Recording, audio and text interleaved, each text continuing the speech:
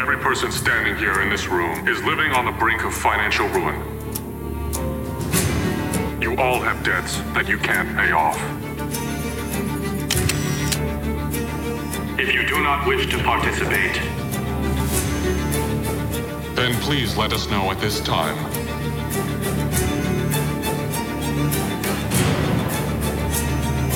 You will be playing red light, green light.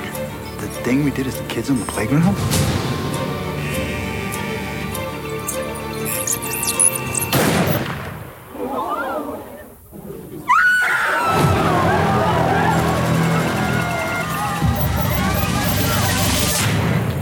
Killing everyone out there was a... Those who win all 6 games will receive a handsome cash prize.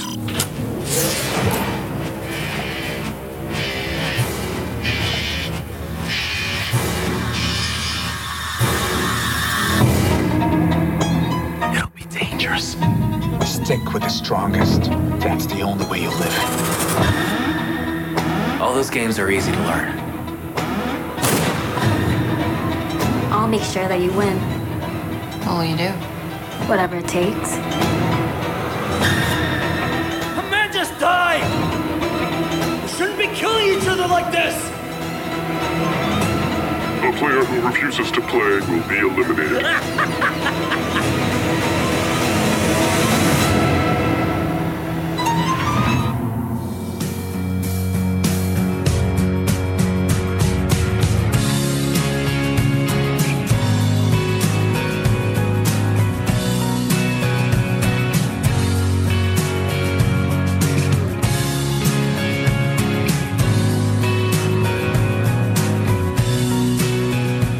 Hello, you out there, and welcome to Killer Casting. I'm Lisa Zambetti. I'm a casting director. I'm probably best known for casting Criminal Minds, and I may have some exciting news coming up, but I can't break that here. But anyway, my podcast is sort of a niche. It's very niche. I have a very wonderful podcast in the true crime space called Real Crime Profile, and a lot of people there like to hear me wax on about crime shows, stuff like that. But then I also have my foot in the other world of entertainment, where I know a lot of actors and writers and producers and creative folks. In fact, there's one right here with me today. He's so creative. I just can't even tell you how amazing he is. And I'm going to shout his name far and wide so that more people will know. But I'm being joined today by actor, producer, advocate, voiceover extraordinaire, Cinnabon advocate. We're going to get into the whole Cinnabon of it all. I literally had to pull him out of his closet this morning, and that's a whole other story. Welcome, Eddie Hong. Hi. Hello, everyone. How are you? Now, I got to say, your hair is rocking. You have like the half shaved side, the long side. You look very relevant, yet retroactively 80s at the same time. What's happening with your hair? This has been, my partner was the one responsible for this idea. It pretty much came right before the pandemic happened, and it definitely accelerated, which is just basically like, just grow your hair out and we'll cut it, just go to the side. And I mean, it does need a shave now, because usually the sides are shaved, but then like this kept, at the longest it's ever been is like this hair was down to like here, but then the sides would be shaved. So it was like, at some point, someone joked that I looked like Skrillex, like that, anyone's familiar with that guy, or Gary Oldman from The Fifth Element. Yeah. So I've gotten comparisons. It's totally fine, So I've been keeping this hair for a while now, and I enjoy it. It's definitely pandemic inspired. I've seen few guys also doing it too. I think the pandemic has got a lot of all sorts of things. So. Oh, yeah. Last time I saw you, I had red hair. No, it is definitely not. Yeah. But, hair, I mean, not just to tangent for a second, hair is a very, very big deal for actors, because you invest just hundreds and hundreds of dollars in pictures, and your hair better look like that when you walk in the audition door. And I just remember when I was an actor and I stopped acting, I was like, oh my God, thank God I can cut my hair any way I want to. I don't have to worry about my agent weighing in on it or, replacing my headshots and stuff. So you must have had to replace your pictures, because this is very different hair for you. It's still, I mean, like I have current ones that reflect this now, but then it's like my agent was still like, we still have your other ones because you're Asian, so you're still going to look like your old headshots from 5 years ago. So if casting or if production wants you to cut your hair, it's fine because they have other pictures to go by. Like, what does Edward look like with shorter hair? Right. So they have that. So they're like, so they're like saying at this point, you could probably update your headshots. Oh, maybe 3-4 years from now, maybe when you look a little bit older. Right. Because right now you're still in this zone for quite some time. Right. So I was like, all right, that's fine. I mean, they did say that the ones I have now, they're like, oh, cool. So then I've had a lot of like very interesting either gangster poser kind of types or like hackers or like just schlubs, just absolute schlubs, which is great. Because empty there are a lot pizza boxes, empty Red Bull cans around you, kind of. Oh, yeah, absolutely. Yeah. So there's so much that we want to talk about. You are Asian, as you have said. Am I? Yes. And you are an advocate for many things. I don't even know where to start. Let's start with Squid Game, because I know a lot of the people out there, my 1 or 2 listeners, who probably were really into Squid Game because it was bloody, it was twisty. So I only watched the first episode and I'm like, I'm out. I don't think I can go down this route. But it seemed very intense and very gory. And tell us about what Squid Game was about. It's funny you stopped after the first episode because it gets so much more depressing after that. It's so much more violent. But the thing is, like, a lot of American viewers who are not used to, like, let's say East Asian cinema would consider this like, holy crap, this is pretty extreme. But like for those who are more familiar with the cinema that is offered in like Japan and Korea, especially, it's pretty tame. Yeah. Because the thing about like a lot of, especially Korean cinema, is what the industry there is like, is that they don't really have restrictions. Like they would give financing to almost anything. Like it doesn't matter how taboo or how controversial, they'll make it. So there has been, especially since I think Old Boy, when that movie came out back in 2003, that kind of like launched like this renaissance of just like creativity and ideas and all of these repressed thoughts and topics that people always wanted to talk about. It was a free for all. And so, and I think that's no surprise why so many of their films gets remade by Hollywood, because Hollywood is starving for ideas. They're like, we don't have any ideas. What can we do? So they look towards East Asia in terms of like, oh, look at that. Look at all the creativity and look at all the things they're doing. Yeah. And they're going to do it here, because even with Squid Game, there are now talks of like trying to remake that. They want to bring that to the American viewers, even though it's already technically brought to the American viewers. Sure. But they want to have like an Americanized version of that. So what would that look like? The thing is, it's redundant because it's been done many times. Like I think the most relevant one for American viewers is Hunger Games. Yeah. It's kind of like Hunger Games. And that's what this was compared to. It was basically Hunger Games. It was basically like you have desperate people trying to fight for survival, which whether it be money or whether it be a prize or whether it be like some sort of like elevated status in life. Like it's been around, this idea has been around for like decades. It's not new. It's just like, I think one of the reasons why Squid Game caught on so quickly was that, it was pandemic times. It was just like, we were in the past 2 years have been very challenging for many of us, some more than others, especially those who are historically underrepresented, especially the Black community.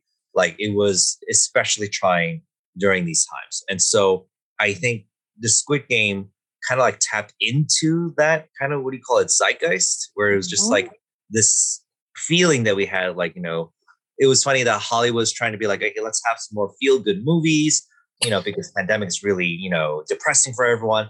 And then Squid Game came along and everyone was like, yes, we want to be reminded how sucky everyone's lives are. So I think that's why it exploded the way it did.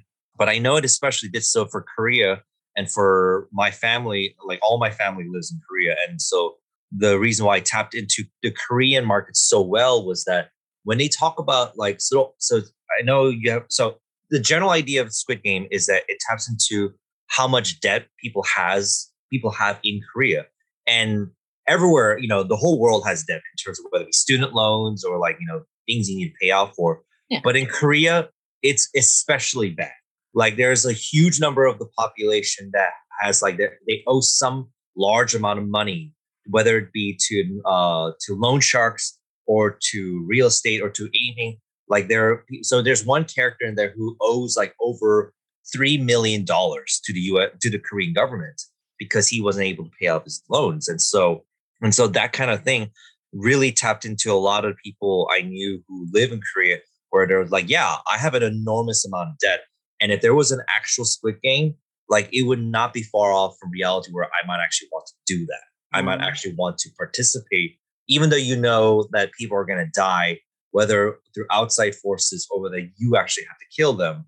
Like it's not far from that reality. And so not just for Korea, but then like the whole world, especially like with when everything was shutting down in the US and so many people were out of jobs, like everyone was desperate.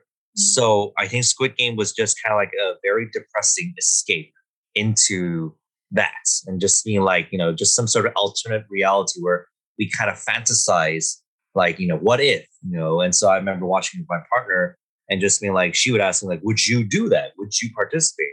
And I think my first response was like, yes, I would participate in that. And then I watched the show and I'm like, well, all right, maybe I have second guesses now, because holy crap, it goes through some pretty, like there's the sixth episode that everyone coins as like, you watch that episode and not many people come out of it unscathed. I think most people I saw like cry their eyes out watching that episode, because it wasn't bloody. And that was the thing that made it even harder. It wasn't violent. That episode was probably the least violent of them. But in terms of like what these people did to each other, like in terms of like the backstabbing and people that you thought would be like, they're going to help this person out because he's been nothing but a good person, and only to then betray that person, which then kind of ties into what we've seen in other cinema forms. Like, the purest and the most naive and the most innocent are the ones who will die first. Right. Like, and that's what happens in Squid Game. Right. So I think that's all that factors combined, like contributed to like, this explosion and why so many people were obsessed with the show. Yeah, I mean, listening to you talk, even though I haven't seen more than the first episode, I definitely got a hit of this collective trauma that, the world has been under, and it's sort of acting out in front of us in Squid Game, the collective selfishness of some during the pandemic, the collective, all kinds of things, what will you do for your fellow man and what will you do for yourself? And also just the materialism of it all. Like, can't we just downsize? Like, can't we just be minimal and not need so many things? In some situations, it raises just a lot of really interesting questions. Yeah, you're right about that. I mean, like, it also came at a time when the pandemic, everyone was very like, the ones who profited the most from the pandemic is like clearly like we have like Amazon, Tesla, like these companies, like the billionaires of that company, like only just like doubled their value over the pandemic. So yeah, I think it was, and that's what Squid Game did touch upon. And spoiler alert for those who haven't seen it, basically it does touch upon heavily that the ones who control the games were the billionaires, were the ones in the top 1% of the world. And so when they show the true power players of the Squid Game, it was the billionaires, like they came from America, India, China, and they were the ones because they were bored. They were bored and they wanted to see what poor people did do to each other. And that's something that, like, I think that's when it hit upon that central theme. I think people found more relevance to the Squid Game because that's kind of what's happening now. It's like, all the issues we face in the world, like even like environmentalism, like, we always talk about like, oh, we need to recycle, we need to do this. And yes, we do need to recycle. We do need to like do better, or like in terms of how we save and that kind of thing. But the biggest damage that will ever be done will be the billionaires. Like, will be like, when we see like toxic oil spill that just like, it's only because the billionaires decided, we're going to skimp on money for protection. We're going to skimp on like, upgrading our safety, or upgrading our resources. And all of this crap happens. And it's like, well, that's not our fault as citizens. That's their fault. But who's to stop them? I think also a Squid Game taps into sort of like these deeply held archetypes that go all the way back to the Romans. The gladiators. The gladiators, yeah. the emperors and empresses watching a coliseum full of poor schmoes, trying to kill each other with, their bare hands and everything. And it's just that distance and that entertainment quality of the them, and it's not us. And I think that also is the problem with Squid Game. It was great in terms of what it was there. And like you, there were a lot of people who just chose not to watch it because unfortunately, despite the social commentary that this show provided, a lot of people watched it because it tapped into the gladiator aspect, the violence, because there was a lot of violence.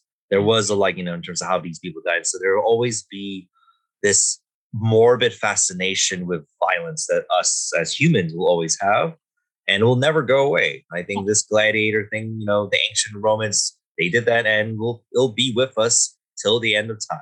Yeah, and humorized violence, at least from what I saw, there was a great deal of sort of dark, weird comedy, a comic aspect to it that I think people did really enjoy. The weird baby doll and all whatever, God knows what came next, but the sort of sarcasm to the violence in some ways.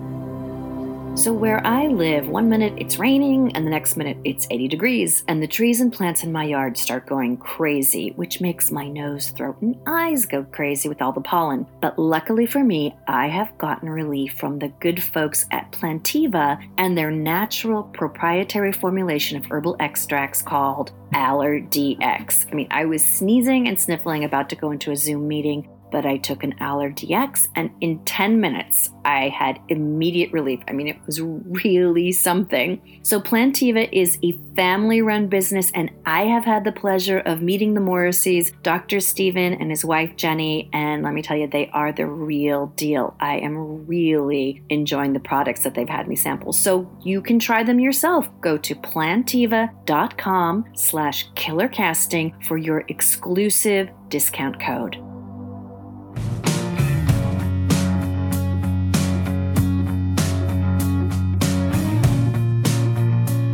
So your role in Squid Game, can you just tell people what you did and then what sort of has come from that?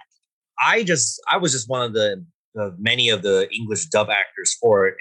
And back when we did it last May, at that time, it felt like another dub job. And at that time, there was a lot of K-dramas that were starting to come in, and Netflix and a lot of companies that was working for Netflix were trying to be more inclusive about casting about when it comes to the English dub actors, and trying to be like, okay, so if this is a Korean show, let's get as many Korean voiceover actors to do the English dubbing. Let's actually try to change the mindset of that. So that's how I got brought on board. And our director, Madeline Heil, was very keen about hiring as many Asian Americans, Korean Americans to be part of this, because it's like, this is about Korea. This is about this. So why not have Korean actors be part of it? And so when I did it, it was just another job. We weren't thinking much of it. I did, however, notice, and it was something that Madeline commented as we were recording it, even before the show was even finished. Like, we saw the green screen. We saw it wasn't quite finished. There was some of the sets weren't quite done yet. So we had to provide dubbing for the unfinished product. So it was fascinating to see something that wasn't even done yet. It was usually when you dub something, you see it well ahead of time. You're like, oh, it's already done. We just need to provide the English dubbing for it. And so when we were doing it, I was like, the show looks like it could do really well. I just have a feeling. And so when the show came out, and then obviously the attention that it got, the other side, unintended effect was the attention it brought to the dub actors. It brought attention to all of the actors, and everyone was just obsessive, who are all the actors involved in this? And so the dub actors also got attention from that. And so what it did, in terms of what it did for, I guess, especially the dubbing world, is that it brought a lot of attention to it, both good and bad. A lot of discussion about the value of dubbing, who needs dubbing, blah, blah, blah. And I think in some ways it did make me happy, because it was the fact that there were people who were very fierce about subtitling, And it's like, it's better to watch it in its original form. And I'm very much in, I believe in both sides where it's like, there is value for sure watching it in its original language and being okay to read subtitles. Right. But I also understand there are people who are dyslexic or people who it's too much of an effort to read the subtitles. Not enjoyable for them. Yeah. So dubbing has become very valued form. And so when the statistics came out from Netflix in terms of how many people not only watched Squid Game, but how many people watched it in its dubbed form. Let's see. So Squid Game had over 1 billion views and about 300 million of its viewers, 400 million of its views watched it only in dub. That's a lot of eyes. That's a lot of people who are watching it only through dubbing. And so I think because of that, what Netflix is now doing is that they bought a crap ton of more Korean drama content. And now in this year, it's not just Netflix doing it. Disney Plus is getting in on the game. The mouse wants in. Mm-hmm. So Disney, I think they're about to unleash 15 K-dramas this year on Disney Plus. So they are bringing their content in. So I think there's been a lot of attention on that. And also not just on Korean content. There's been an explosion of Latino American TV shows and European shows. Absolutely. Nordic Noir, I bet. A lot of Nordic drama for sure. I've seen a surprising number of like Turkish TV shows that's been on Netflix. Like there's been a lot coming in. And so I think this is good. I think it's just like, I think it's just like people interested in international content, which I think is good because it's like, I think we need to have more exposure to the cinema that's provided in other countries as opposed to just what US provides. Because I think for a long time, for like decades and decades, that like, none of the other international movies matter. It was just American movies that matter. Right. And now I think the level, the status quo has kind of been shifted where it's like, all of this matters. Like, all of these movies are awesome. And so it's like, you do yourself a disservice as a movie fan or a movie critic if you only watch movies from just one country. Oh yeah, it's given a platform to all kinds of actors that you'd never known before, and it's so important. I went on a jag watching a whole bunch of French content where I saw Call My Agent and Lupin and all kinds of things, and it's just wonderful. I have to say to my two listeners listening, I like to call you Marty and Sam. Marty and Sam, I actually never listened to the dubbed because for one thing, I like to hear the actors, original voices. And I also like to hear the background noise, the noise of a city, the noise of, what's going on in the environment. And as a former actor, I just love to read the lines. I don't know why. I can read very, very fast, and I just love to read the lines and then hear what the actor did with the line. It's just something that I enjoy. I certainly am glad that you are working as hard as you are. But did the Asian VO list come from this experience? So it's not quite the Asian VO list. It started off in that community first. It encompassed all people of color. Okay. So the PGM VO list, so what PGM stands for is People of Global Majority. It's a term that I started using much more frequently in the past year. And Global Majority has become, it's not the replacement to anything, but it's an alternative to saying people of color. Mm-hmm. And so it was first coined in the University of Miami. And Global Majority comes where it's like, if you were to look at the world, the majority of the world are not white, European-centric Christians. It's not that. It's the Chinese, the Indians, the African Americans, the Black, the Latino American. They are the true global majority of the world. And so people of color, while everyone understands what it means, is that because they use the word color, it still denotes that white is the universal standard.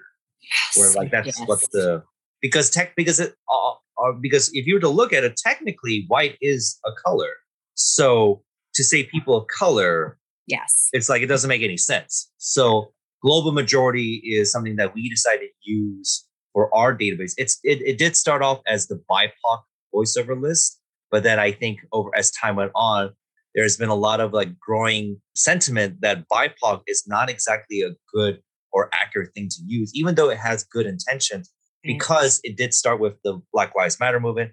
to focus on the Black and Indigenous first. But I think the problem with that is that it puts everyone else aside. So then, for example, like the Latino American community, where it's like, no, their issues are very much important. But I think like by having just like the Latino also be part of POC and then B and the I just being focused first, there has been confusion that BIPOC doesn't mean those other people of color. It just means Black or Indigenous. And so with all of this confusing terminology and everyone's like, I don't know what the heck it means. That's why global majority started becoming a thing where it's like, we know that the issues presented to the Indigenous and Black community are severe. There's no denying that. But at the same time, it doesn't mean that we need to like put all the other ethnic folks under the bus where it's like, oh, they're completely disregarded. Now, that being said, there has to be acknowledgement that, for example, with like the East Asian community, while they are not white, they do experience white privilege. They do it because lighter skin, they have more power, they have more money and that kind of thing. And so it has to be acknowledged that there is like within each of these communities, some experience more privilege than others. Although there is backlash against that group of people, as you well know. Yes. And yes. violence. And so I think, and then what gets really ugly with that kind of discourse, especially with the South Asian hate, is that what the news report, so like what we see in the news, that unfortunately they focus a lot on with the Asian hate crimes, they focus on a lot of the perpetrators being Black.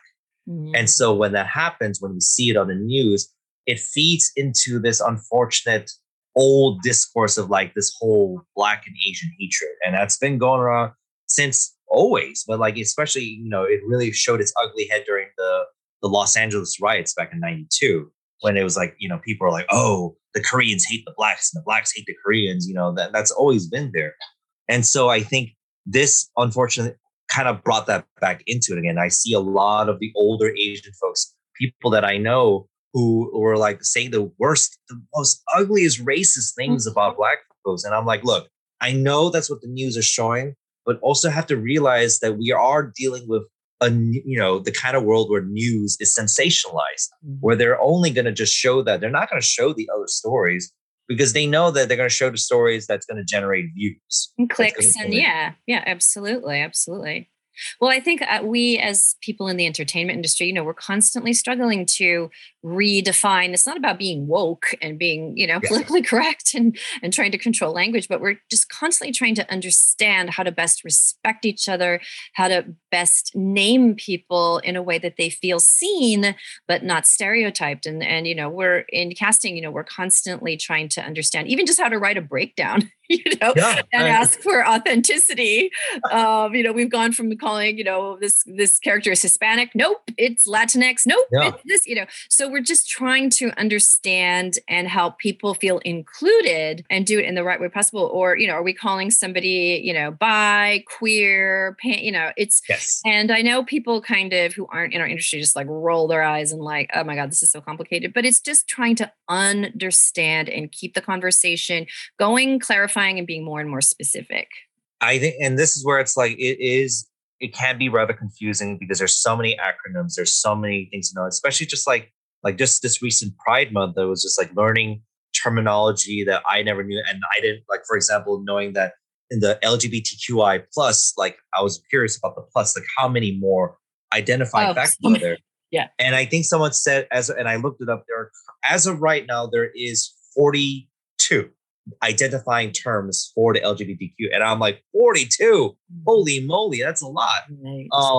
But I think the conversation, and that does tie into the entertainment industry, is that, some factors will say like, oh, we are becoming quote unquote too woke, too sensitive, to what is the term, snowflake? Yes, we can have the argument with that, but I think if anything, the Generation Z, this generation, the youth of our times right now, is that now there are more ways to identify oneself. Mm-hmm. There are more ways to feel like, okay, I am part of this. When before, with our parents' generations, or even before that, they had nothing to go by.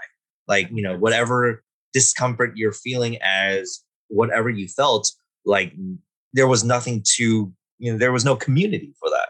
And so now there is a community for that. And so I think what we saw with the pandemic is just like this divide where I think some can argue that it's bad that there's a bigger divide more so than ever in terms of like how we identify things, where on one side of the fact that we have, I would like to say, more traditionalist mindset of just like that there's no need for these labels. There's no need for these kind of things. And the other side being that there is value in like in respecting that, in respecting.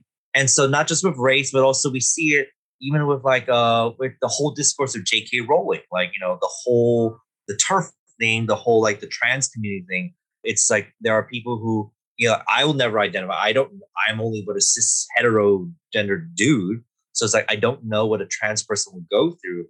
So it's like in any discussion I have about that, it cannot be done by me. It has to be done by of that community. And so I think there's nothing wrong with, you know, you like, you know, anyone who isn't of that, whether you are just a white cis hetero dude or, you know, just whatever, but that if you make a mistake, and I know it's hard, especially in this day and age when, you know, everyone's worried to be, you know, what's the word, cancel culture, that you're gonna be canceled for doing that. You're only canceled. Actually, the thing is, we don't like people that, you know, people thought they canceled, for example, like Louis C.K. and all that kind of stuff. They're still around. They're still doing tours. They still got a mic. They still got a platform. So it's like when people are like, oh, Gina Carano got canceled for her thing and and now she's not part of Mandalorian. Well, she's still acting. She still has a platform. The only time you're truly canceled is like you can no longer work whatsoever. Like there's no way. Because you're in prison, because you hurt somebody. Yeah, because you sexually assaulted somebody. So that's like, but then even then, like, you know, the clearest, most evident example being like Harvey Weinstein, for example. But the thing that I'm worried about is that I think our society always has amnesia. So I worry that let's say 20 years from now, he'll be out of jail. There'll be some movie about his you know, he's coming to terms on who he is now. And there's going to be a movie made about it. And the world will forget what he did. Right. And I think that is what our society is. We forget the terrible things, you know, these people have done because it's like, oh, because they did something awesome now. And so that's why I'm like, I don't think cancel culture exists because no one truly has been canceled. No one truly has been restricted that they couldn't speak anymore. All right, and there we have it. That is part one of Lisa's chat with the amazing Eddie Hong. Sadly, I couldn't be there. I was fascinated to hear it back, but don't you hate it when work gets in the in the way of your life? Work gets in the way of your podcast. That's life. But don't go back. We'll be right away with part two of Eddie Hong dropping very soon.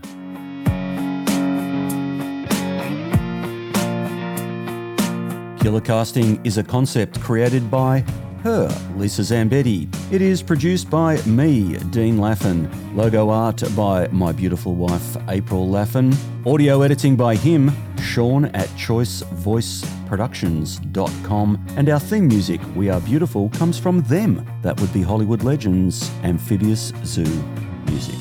Until next time, Killer Casting out.